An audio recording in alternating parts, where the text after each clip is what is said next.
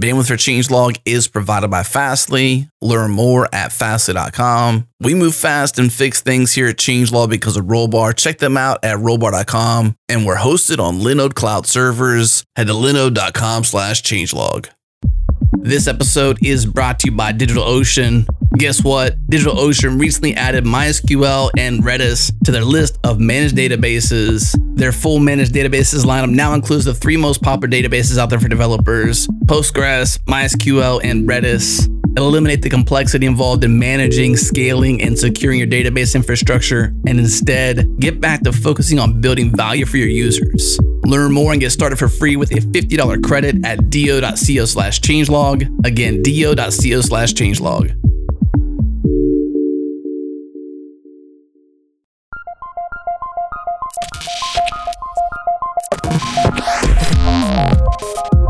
Welcome to Practical AI, a weekly podcast about making artificial intelligence practical, productive, and accessible to everyone. This is where conversations around AI, machine learning, and data science happen. Join the community and Slack with us around various topics of the show at changelog.com/community. Follow us on Twitter. We're at Practical AI FM. And now onto the show. Welcome to another episode of Practical AI. This is Daniel Whitenack. I'm a data scientist with SIL International, and I'm joined as always by my co-host Chris Benson, who is a principal AI strategist at Lockheed Martin. How you doing this week, Chris? Hey, I'm doing fine. Daniel, what's up? Not much. Busy day. It's submission day for ACL, and I'm trying to get something ready. We'll see if I actually make it.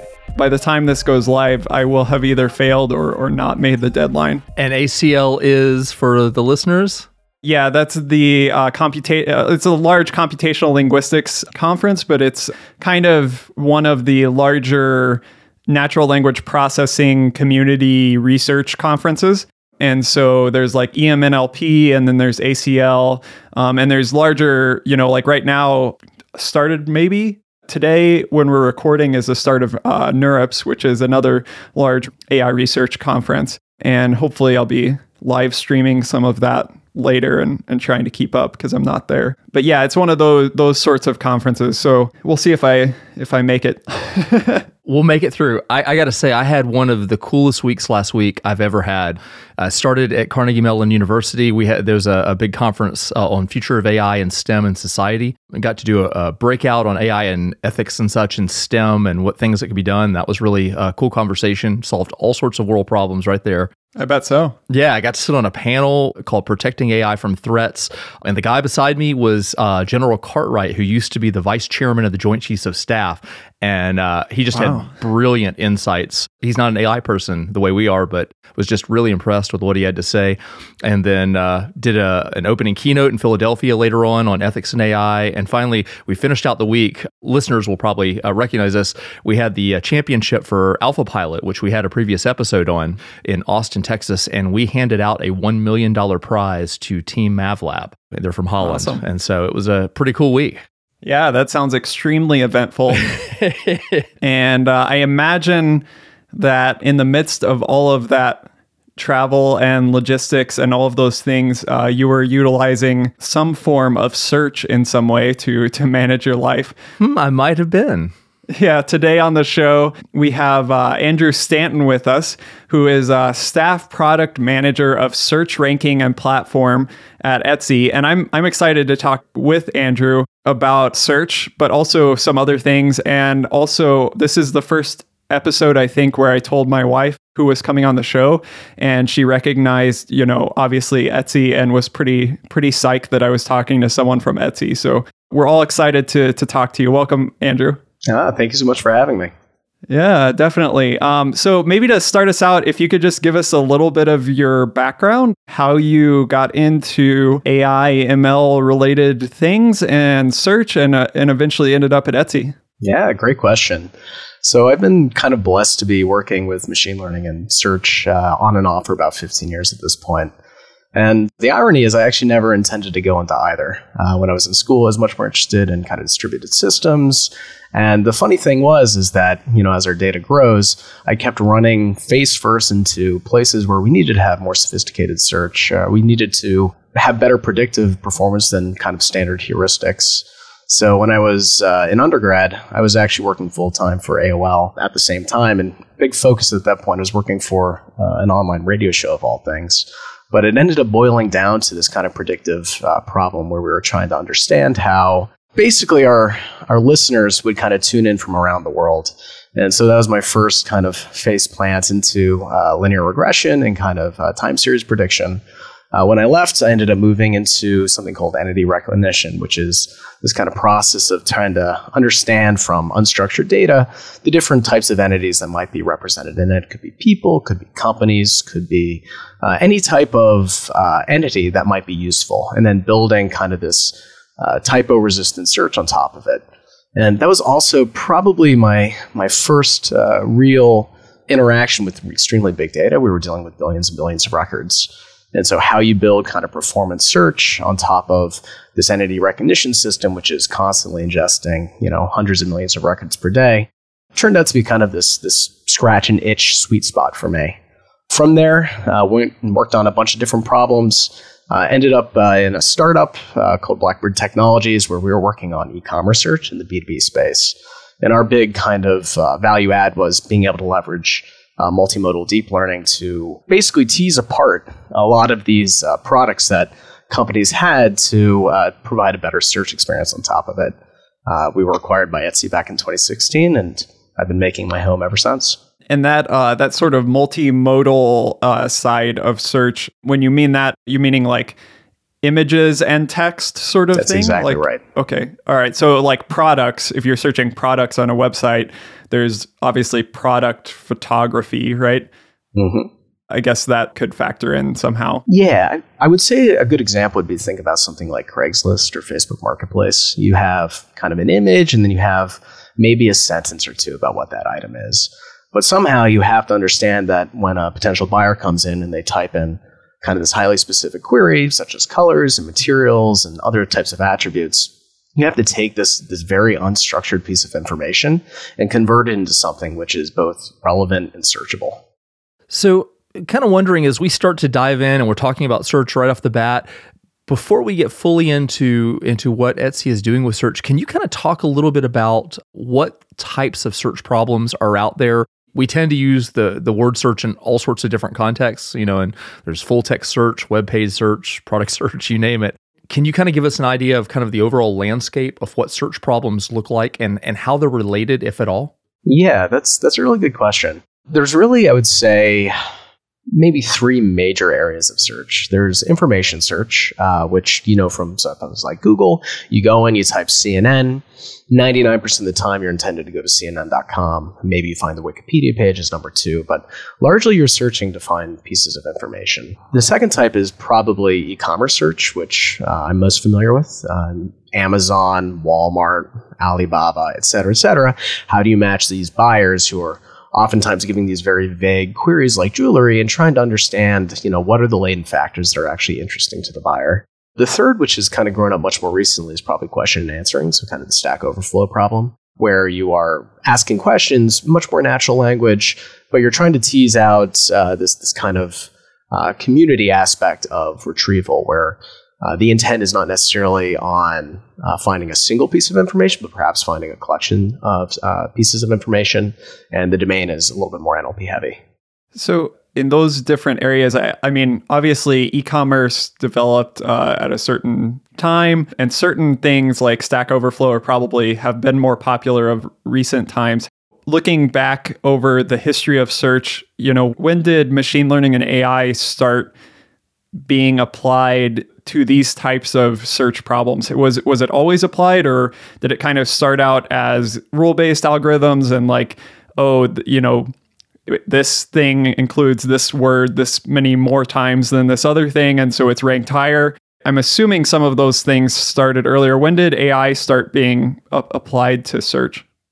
It's always been somewhat applied, right? So you can think about kind of the nexus as originally starting with catalogs. You had a bunch of records you wanted to retrieve across these kind of old library systems. And I don't know if you remember, but you used to have to give these kind of Boolean queries and then these kind of quasi-rankers built into it. For machine learning, we've always tried to use and try to understand relevancy. And so we've had things like TF-IDF and BM25, which have kind of existed for several decades at this point.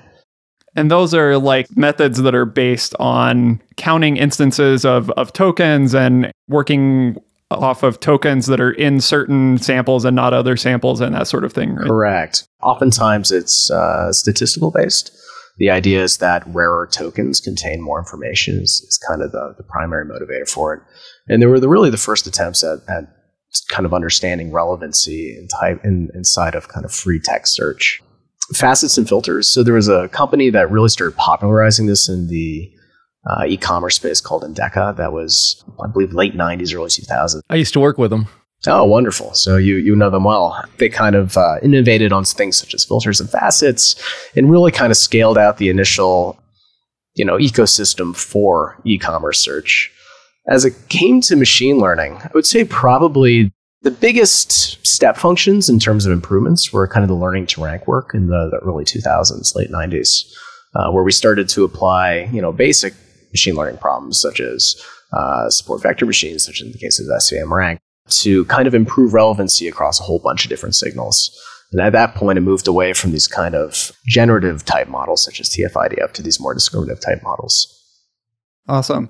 Yeah. And has, I guess, there been a lot of momentum in new like deep neural network, unsupervised, all these sorts of like kind of hype things that are happening now? Has that impacted the search world a lot? Oh, so much. Okay.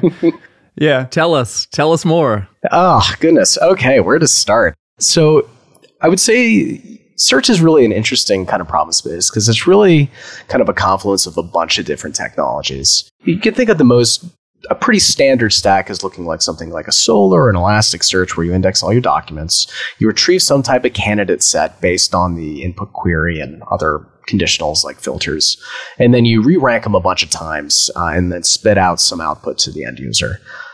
We have innovated in the industry across every single one of those elements. Learning to rank models have improved. The recent hotness in deep learning has really started to have an effect in search in the form of things such as neural IR. So this idea that you can build these massive models, these massive neural nets, which know how to translate from the query space to the document space and just replace the retrieval systems that were historically just text-based matching.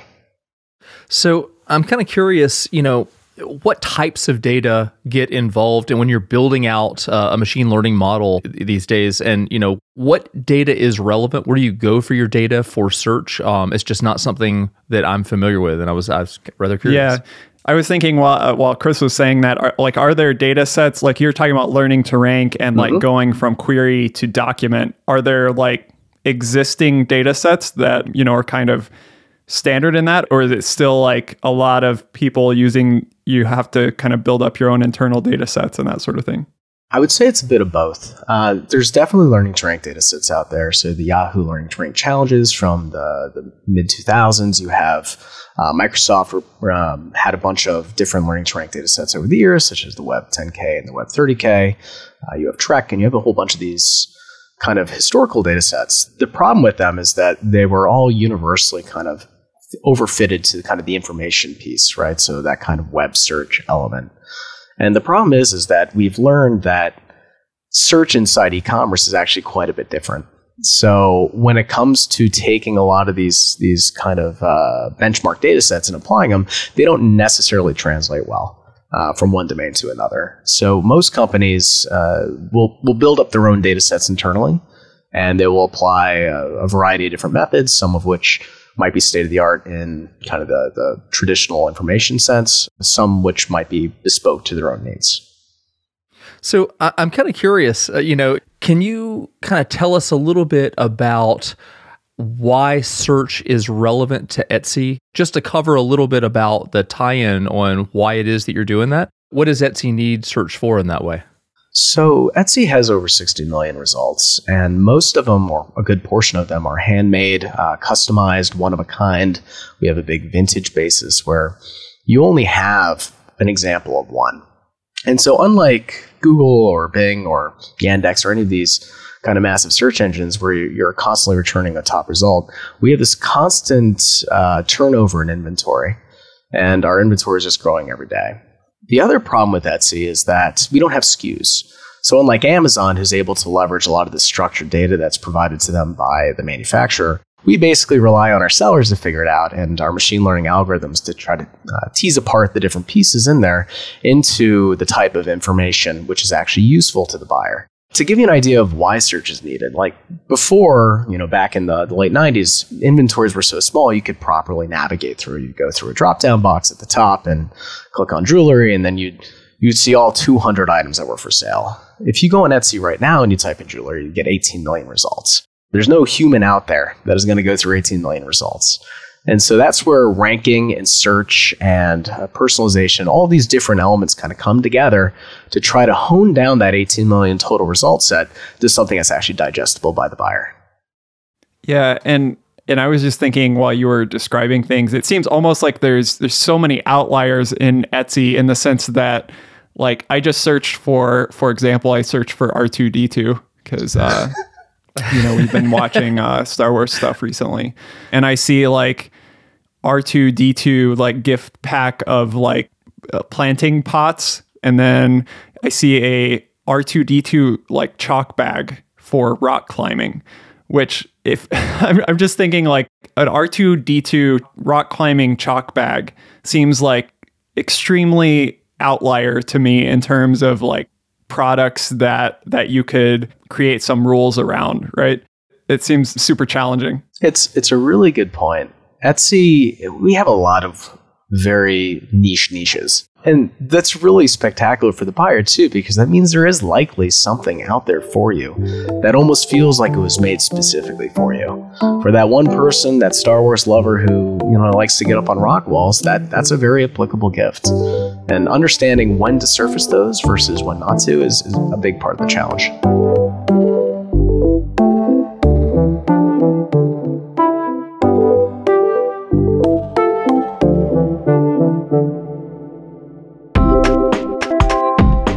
This episode is brought to you by Brave. Big news from the Brave team. Version 1.0 is official. That means our favorite open source, privacy-focused, blazing fast browser is ready for prime time. Their brand new iOS app landed just in time for the announcement, and the Brave team is celebrating by granting 8 million basic attention tokens to the community. That means when you download the iOS app, you get 20 BAT absolutely free. Put it to good use by heading to changelog.com, hitting the triangle icon in the upper right-hand corner, and flipping us a tip.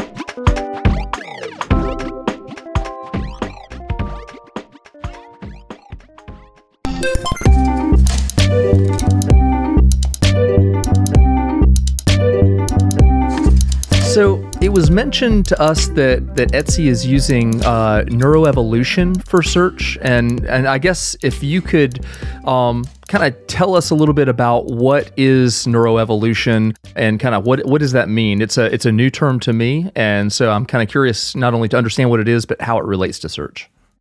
Yeah, so neuroevolution's been kind of a moving definition. It originally started, at least the first time I heard about it, been evolving. It is about evolving. It's combining kind of these evolutionary algorithms. You might have remembered them as things like genetic algorithms from back in the early 2000s.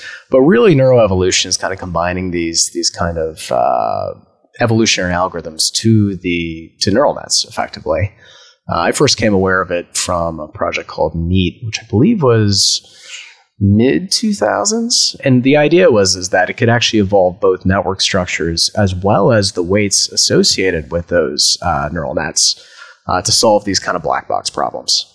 I know, jargon is often a point of confusion, but we've talked before on the program about meta learning and sort of learning to learn and different things involved with that. Is that sort of how evolutionary algorithms are being applied to neural nets? You mentioned kind of learning architecture and weights and other things. Or is evolutionary algorithms, is that a sort of different different piece of the puzzle?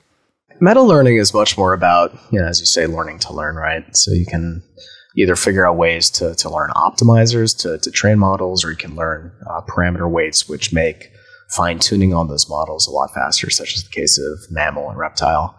Neuroevolution is more of like a competitor to things like stochastic gradient descent, I would say. It's more of a way of learning models based on these kind of beliefs of populations of answers that can kind of compete with each other, and based on a very rough estimation of, say, Darwin, where the best survive, the candidates in the population which end up performing better end up persisting through multiple generations of work. So I'd say it's more common to think of it as kind of more of a learning paradigm. It became a little bit more popular recently. Back in, I think, just 2017, OpenAI published this paper on how they applied this one particular technique from neuroevolution called evolutionary strategies to train agents in reinforcement learning. And they applied it to the standard Atari data sets. And they found out that it was actually very competitive. And so this field, which was much more popular in the early 2000s, that kind of got backburnered when neural nets started really taking off in, I guess, 2013, when AlexNet showed that they were actually useful for solving these big problems. We're starting to see a resurgence because much of the same reasons that neural nets have become successful, neuroevolution has become successful. The computation is finally there. For some clarification, can you talk a little bit about, you mentioned, kind of as a replacement for stochastic gradient descent, could you actually kind of talk about where you might use neuroevolution instead of that? Because obviously, as a lot of our listeners and certainly myself having come into this, we're very familiar with stochastic gradient descent. And can you kind of say where it would be productive to consider neuroevolution to replace it in kind of a use case? Sure, absolutely. And I can speak specifically to Etsy's use case. So whenever you can compute a gradient, it's almost always better to use SGD. The problem that you have is that there are a number of domains where it's very difficult to compute the gradient of the actual objective function. And you can think of reinforcement learning, right? We have this environment where we send in some actions and we get some rewards, and then we get an updated state. But there's no real closed form mathematical equation we can use to try to understand where to step the policy next. And so most of the policy gradient methods and Q-learning and all of those are really trying to do sort of credit assignment and figure out ways to kind of compute gradients which improve the model. Neuroevolution is really nice because it makes very little assumption about the underlying objective function. In fact, all it really needs is to be able to know what you're putting into your fitness function and get some type of fitness score out of it, where the higher the fitness score is, the better the model is, or the input space is that you passed into it. So anytime you have like a situation where it's very difficult to compute the gradient and you need to do it based on sampling or some other form of estimation, it can be quite competitive. In those scenarios where it might be hard to compute a gradient, is that typically when you have such, like in the problem with Etsy, I'm trying to connect this to the search problem with Etsy. Is that because there's so much diversity in your data set between like query and product match or rank, where, there's not kind of recognized categories of things, but there's so much diversity? Is that what produces that sort of scenario? So in the case of Etsy, one of the challenges we have is that we're a two-sided marketplace, which really means we have two customers. We have buyers and we have sellers. And one of the places where things like evolutionary algorithms have been very successful is in this particular subfield called multi-objective optimization. And the idea is that relevancy is only one of the factors that go into a healthy marketplace. Let me give you a hypothetical. So imagine that you want to make your seller successful. Now, you have this kind of problem, right? You have sellers who've been on the site for a long time, and they're relying on a consistent form of income from the marketplace. But at the same time, you want to make sure that new sellers are also successful. And so you need to kind of expose them artificially higher in the rankings to make sure that they can do it. Now, those two needs are naturally in conflict with each other because there's only so much space for search. Yeah, you can't optimize one because you would necessarily kill the other. That's exactly right. And so that's called the rate between trade-off between those two objectives is called kind of the Pareto frontier, the Pareto efficiency of the actual problem. And it turns out that it's really hard to do when you start combining a lot of these different objectives in there. And especially when you start boiling them down to things which require relevance to be considered as well, which is a very hard gradient to compute in the best of times. And so you have this kind of black box function, which have all these different factors, which have these trade-offs between them. How can you, in a very principled way, train a model that's able to kind of adjust for those trade-offs and kind of learn an optimal balance between all of them? So I'm kind of thinking, when you are implementing this, and I'm still kind of very focused on how neuroevolution can be implemented in a kind of a practical way, what kind of challenges did you find yourself facing in implementing that into your algorithm versus some of the more traditional approaches that might have been more obvious? Yeah, it's a good question. I think there were a couple of different challenges. First, neuroevolution is many things, but it is not computationally efficient. Because you're basically relying on sampling, kind of basically you have like a model, let's say, and you have parameters of that model. The way you can kind of estimate a gradient step is by sampling slight perturbations of the parameters around that model space and trying to intelligently combine them into kind of a gradient, which hopefully improves the model's performance. Unfortunately, we've learned from certain types of research in zeroth order optimization that as the dimensions of the model increases, you need about a square of that in terms of samples to accurately measure that. And so as your model gets bigger, you need to expend more and more time in that exploratory space, and that gets really expensive. Now, where you can kind of mitigate some of that is by using more efficient languages, being smarter about the size of your space, being smarter about the type of algorithms that you're using to combine them. So one of these is something called evolutionary strategies, and it's actually pretty good. You can combine it with these second order approximators like Atom or RMS prop or momentum to kind of take advantage of some of the work inside of the classic stochastic gradient descent space to speed up optimization. But it really becomes a question of how do you maintain the efficiency of the search at the same time get the results that you're hoping for. So before we move on to some of those things that you just mentioned, like the language, which I particularly want to follow up on, I was wondering if you could just kind of give an update as far as, how did this end up working? Did it improve things by leaps and bounds? Was it marginal? And what are your thoughts in terms of after doing these neuroevolution experiments? What's next in terms of upgrading search at Etsy? Or do you feel like there's other things maybe that are more important to focus on now? Yeah, great question. So the way we decided to integrate it, I mentioned before kind of a rough topology of what a search stack looks like. You have an information retrieval system like Solr or Elasticsearch where you get some candidate sets back. And then you go through this cascade ranking system where you're constantly re-ranking and refining down the result set. And that means you can go from simple models, which are very fast, but are operating on a fairly large candidate set, down to expensive models, which are slow, but are operating on a much smaller one. We put it at the very end, and we call it the kind of the business intelligence layer. And it allows us to kind of incorporate both, beliefs or priors about what would be beneficial for the marketplace, but apply it at the end of the ranking. So we're always getting the best possible relevance we can out of our systems, but we're adjusting the ordering at the end to try to influence these other factors. From online experiments, it worked about as well as we could have asked for. It is somewhat funny. There were trade-offs as well as we find the metrics that we're optimizing for. It's one of those funny things where you almost have to be like a lawyer when you're writing the type of fitness functions for these things to evolve, because it will follow the letter of the law, but it will do it in kind of weird ways. So for example, we were optimizing relevancy at K, right? So precision at K, where you want to get the item that was purchased in the top 10 results. And what we were finding is that it would oftentimes put that purchase at the 10th position.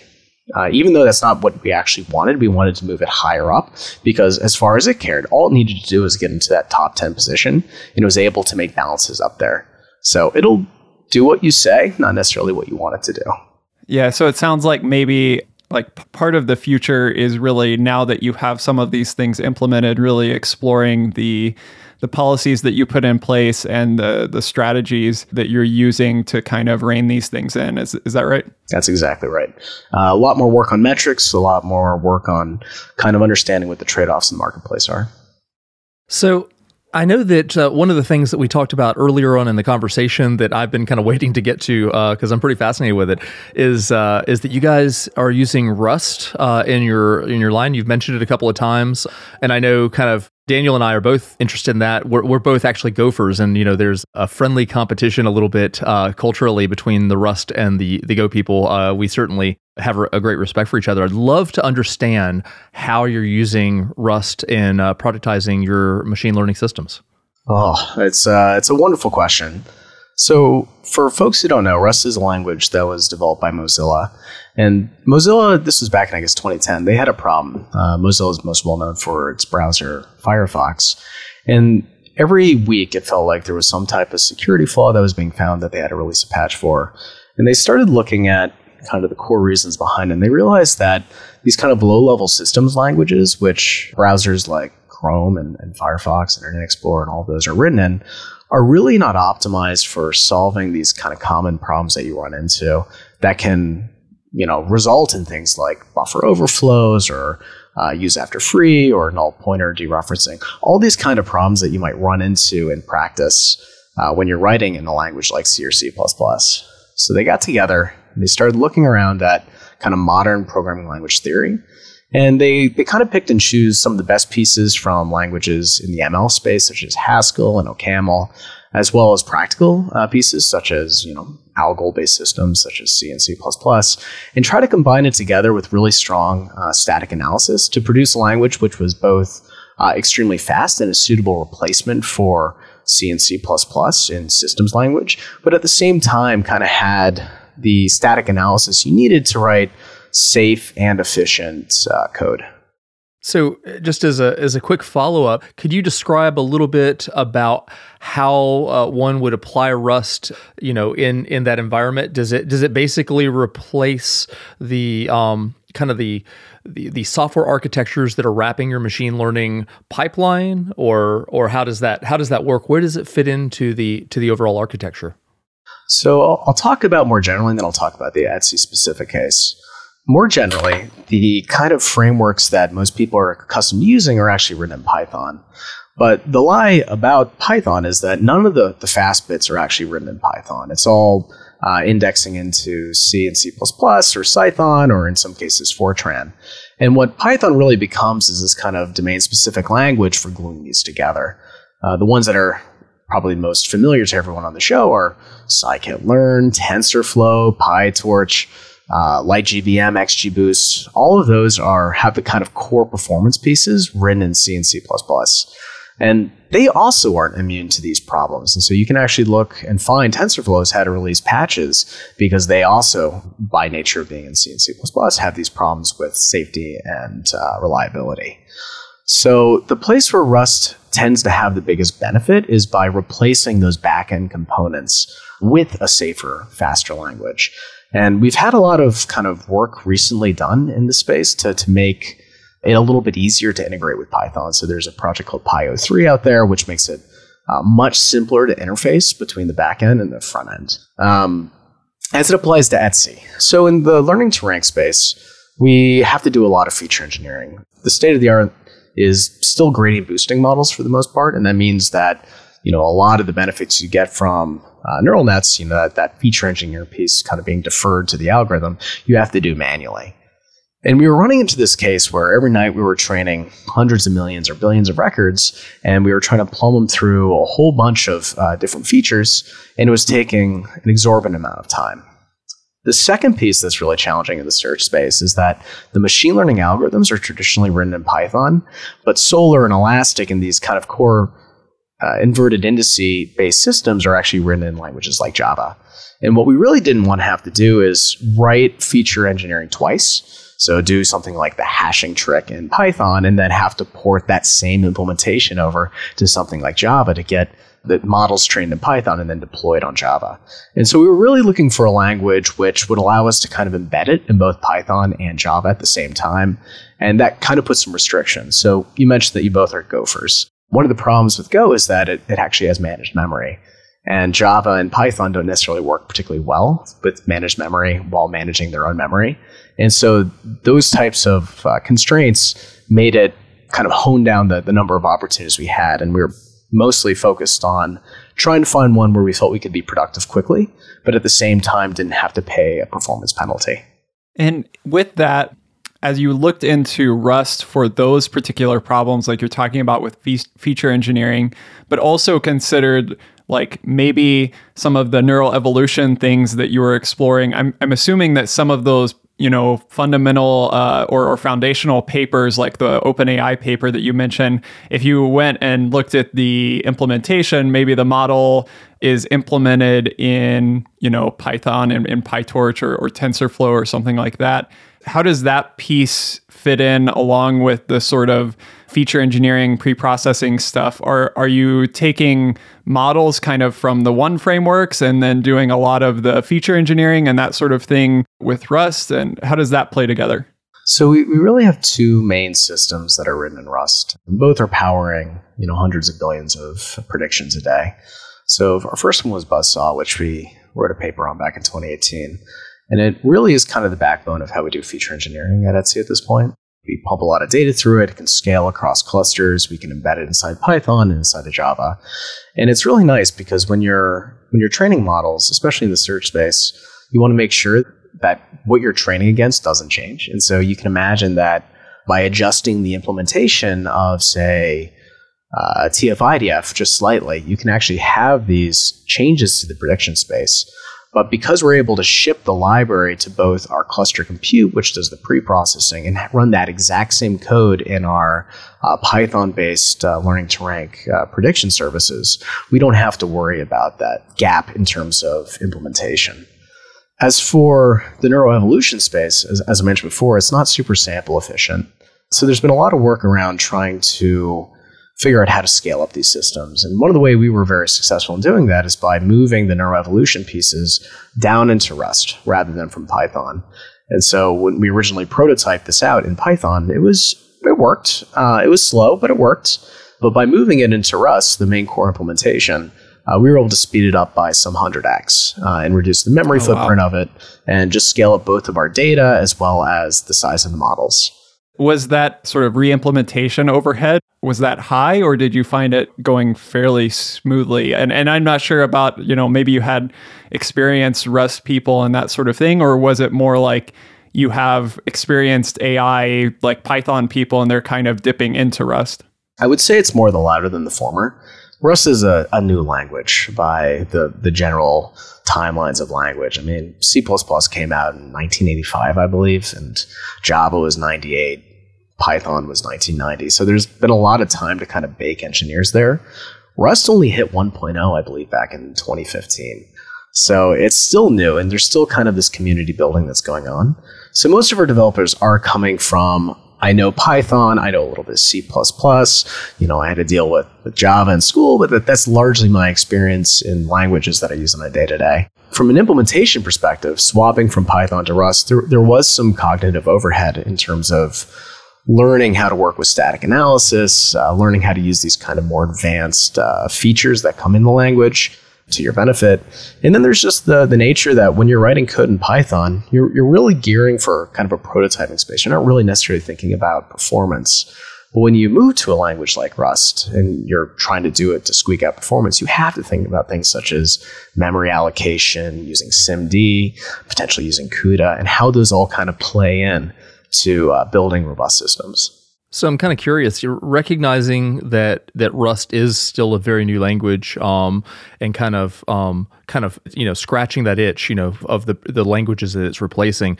As you were looking further into using it in the kind of AI ML space, do you think that the community, though it be small today, is likely to grow and develop going forward? Do you think it's a substantial enough use case for Rust to really kind of blossom in that area?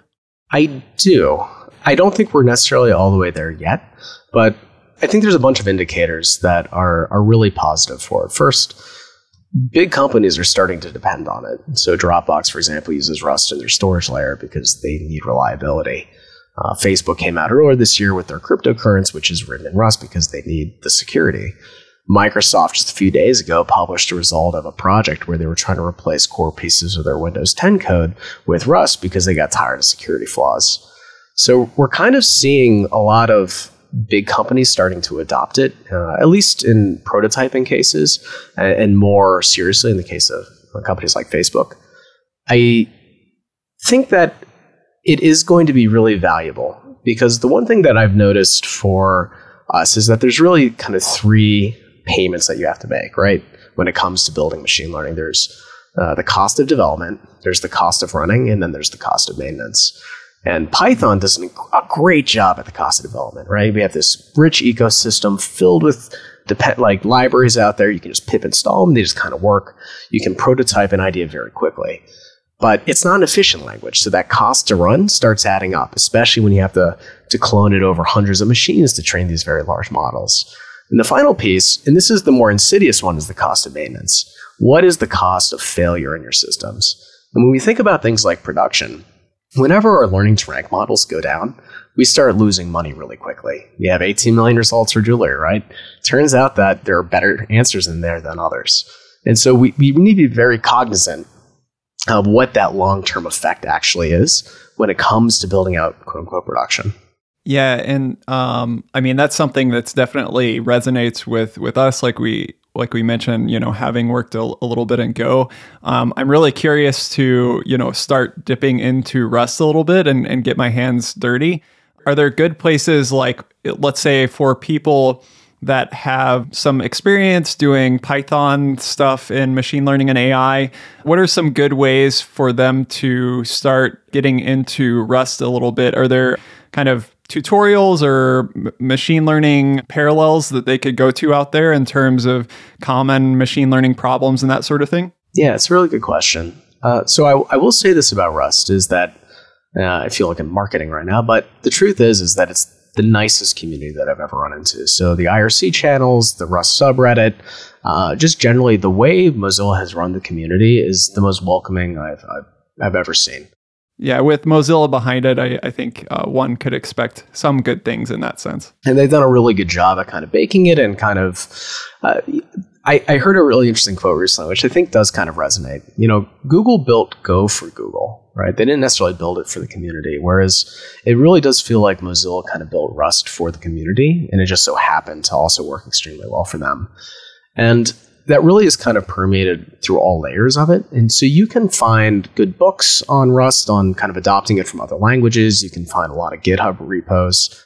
I know there's not much value in popularity contests, but it's one, I believe, the most loved language on Stack Overflow for like 5 years running now. So there's a lot of joy kind of involved in that space, and there's lots of people very eager to help you with your problems. Great. Well, as we come near to a close here in our conversation, we've talked about search, we've talked about evolutionary algorithms, we've talked about Rust. I'd be curious just to hear about, what you're excited about in terms of the search space and how AI is influencing that space as we look forward. What are the biggest open problems that you think, are really interesting that people are working on, or what are you just excited about kind of over the next years as the community grows? Yeah, that's a wonderful question. So we've never lived in a more exciting time for search. We have this kind of openness now in industry in terms of publishing, state of the art. You have Alibaba, who's been making a lot of work recently, and then the classics like MSR and Google and other folks who are really publishing great research on how to both build production grade systems and how to kind of push the state of the art in terms of retrieval. At KDD this year, one of the big workshops was from LinkedIn, and they published this fabulous deck on how they've kind of integrated machine learning at every level of their search platform. So using things like GANs and using BERT to kind of tease apart the NLP pieces. Then you have great papers talking about how folks like Amazon are embedding billion parameter neural nets inside of their information retrieval stacks. To these real production problems that folks like Chinese e-commerce companies deal with, such as Singles Day, right? How do you handle the scale of those systems? And one of the things that I've been starting to see as a trend over the last few years is that the blending between lines of where machine learning starts and distributed systems and systems engineering starts is starting to be a little bit fuzzier. And it turns out that the best search systems are really going to incorporate techniques from both worlds into the code that's being built rather than kind of having them segregated apart. So all the improvements that we get out of conferences like NeurIPS and ICLR and SIG-IR and all these wonderful conferences, we're finding they're making their way faster into search to actually solve real problems.